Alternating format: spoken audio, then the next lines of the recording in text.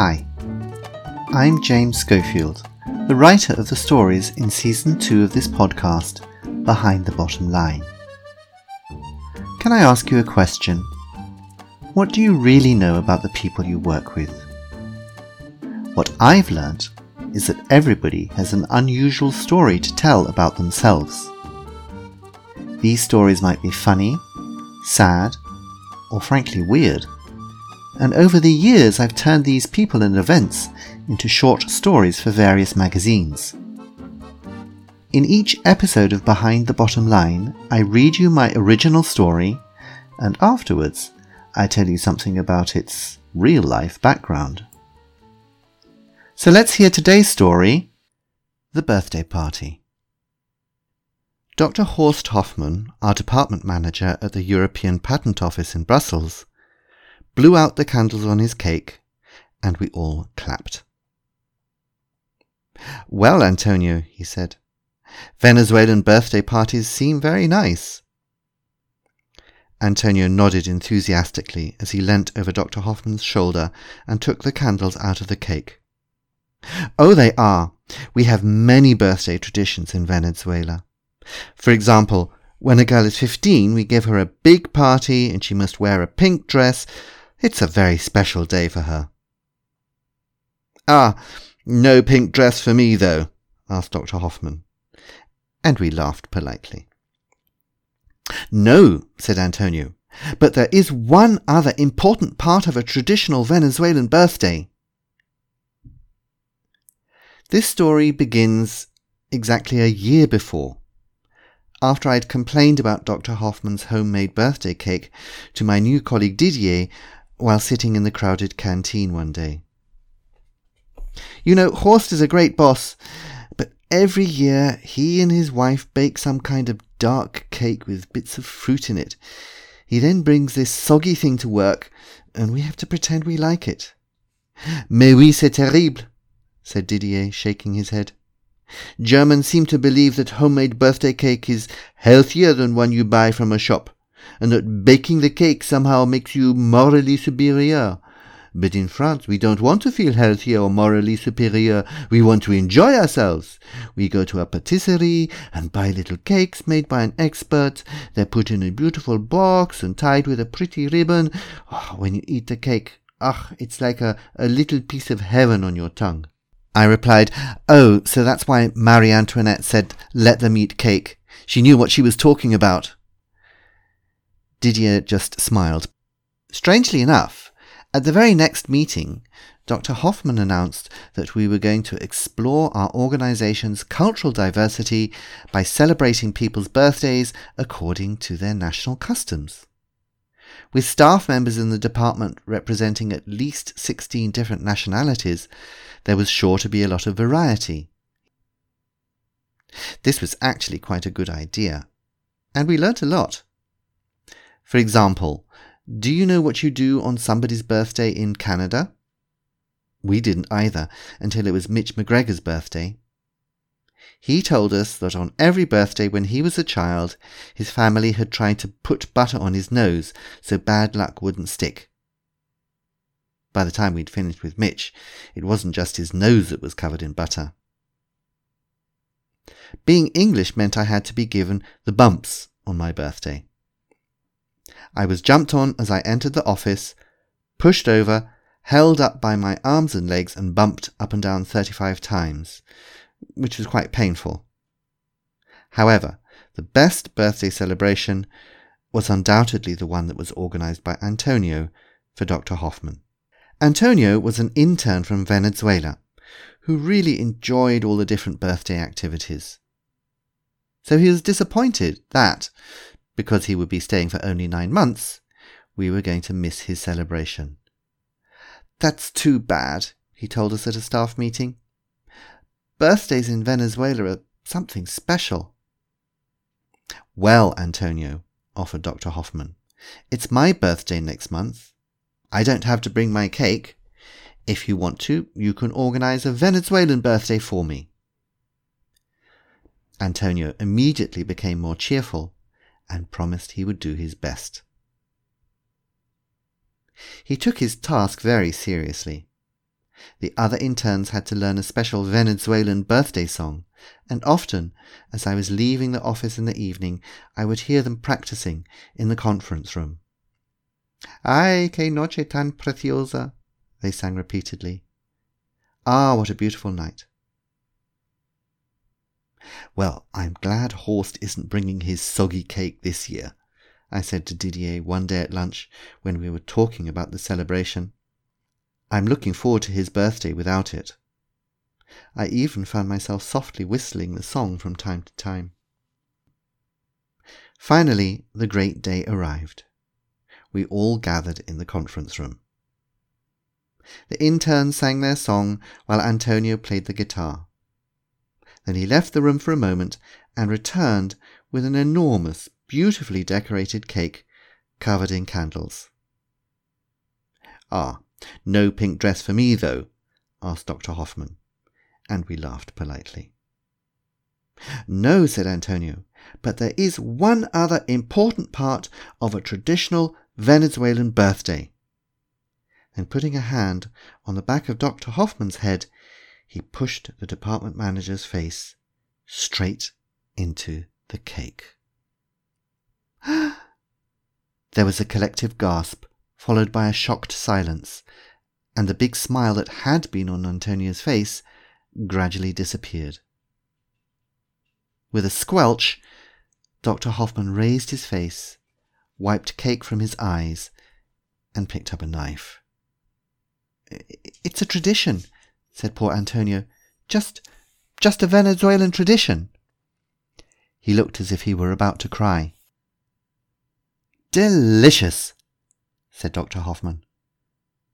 Who'd like a piece? It really was delicious. Later we went to a Latin American bar, drank Cuba Libras, danced salsa, and finished up with tequila shots early in the morning. My hangover the next day was beyond anything I'd ever experienced. I had to take some papers to Dr. Hoffmann's office, and I found him holding his head with one hand and shakily trying to pour water into a glass with the other. That was fun last night, said Dr. Hoffmann, adding some powder to the water and the rest to his desk. But I think I'll bring my own cake next year. You remember? The soggy one you were complaining about in the canteen? The birthday cake was written for Business Spotlight in 2014. And the background of the story has to do with a lot of the work that I've done over the years as an intercultural trainer. And one of the ways to, when you have a group of people from different cultures, to tease out the national characteristics is to look at particular ceremonies, and a nice easy one to work with, of course, are birthdays, because birthdays in different cultures are handled very differently.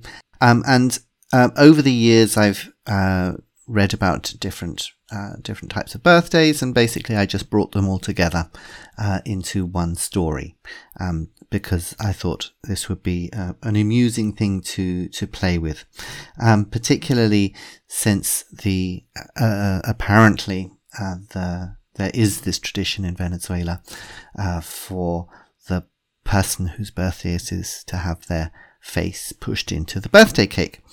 And I have to admit, I haven't been to Venezuela, but this was reported to me, and I did actually look it up a little bit, and apparently this can happen. Probably not very often, but it happens. So I thought that would be an amusing aspect to bring out. So I've lived in various countries around the world. I've lived in Japan, I've lived in Malaysia, I've lived in Spain, I've lived in France very briefly, and in Italy, but most of the time, and of course in Britain, but most of the time I've lived in Germany. Birthdays are celebrated very differently in all of those countries, and one of the things which is very particular to German birthdays is the transportation of a cake of some kind, or cakes of some kind, in big plastic or Tupperware containers from home into the office. And it is very definitely the case that in a German office, it is very much the case that you should bake something yourself and bring it in. And you shouldn't go off and buy it from a shop. Somehow buying it from a shop is seen as, not really making enough effort. You're not showing enough. You're not showing that you care enough about the people that you work with if you buy something from a shop. And of course, this is seen very differently in countries like Italy and France, where you can buy these amazing cakes and have them beautifully packaged in wonderful boxes and take them into the office. And to be honest, over the years, I have experienced some pretty dreadful cakes in German offices.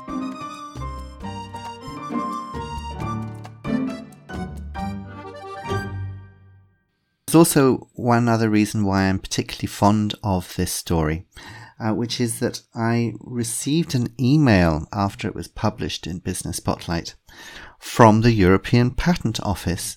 And let me just share what the lady there said. To be honest, I don't think she was very impressed by. She wasn't very impressed by the story. So, dear Mr. Schofield, your short story about office birthday parties in the magazine Business Spotlight was recently brought to my attention by some of my colleagues from the European Patent Office in Munich. I am contacting you via the magazine as I cannot find your email address anywhere on your blog, which was referenced in the article. I understand that this is a fictional short story with explanations aiming to improve the reader's English vocabulary, so I am not writing to request a correction.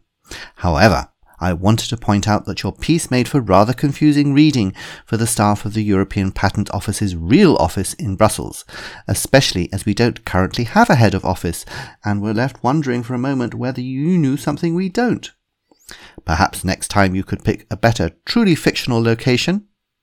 Furthermore, just for your information, the European Patent Office's member states do not include Venezuela. So I think the author was a little bit annoyed by my story, but I hope that she wasn't too upset.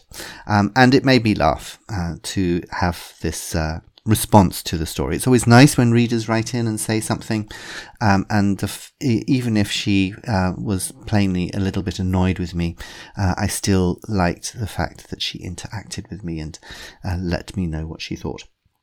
And by the way, and Sophie, if you're listening, yes, I had actually recognized that Venezuela was not in the European Union. At the moment, who knows? Anyway, that's all from me for this time. One other quick shout out to Tama, who wrote to me with a question about full moon. I hope, Tama, that my answer was helpful. And also a big thank you to Julia, Victoria and Lois, who gave me some suggestions for the format of this podcast. And I hope that you find the new format is more appropriate. Many thanks to everybody for listening today. Next week we'll be back again with another short story. And so until next week, this is James Schofield saying take care and goodbye. Please subscribe on Spotify, Apple or Google Podcast, or whichever app you use, to make sure you never miss an episode. And tell your friends, write an online review, or write to me directly at james.rupert.schofield@gmail.com to let me know what you think.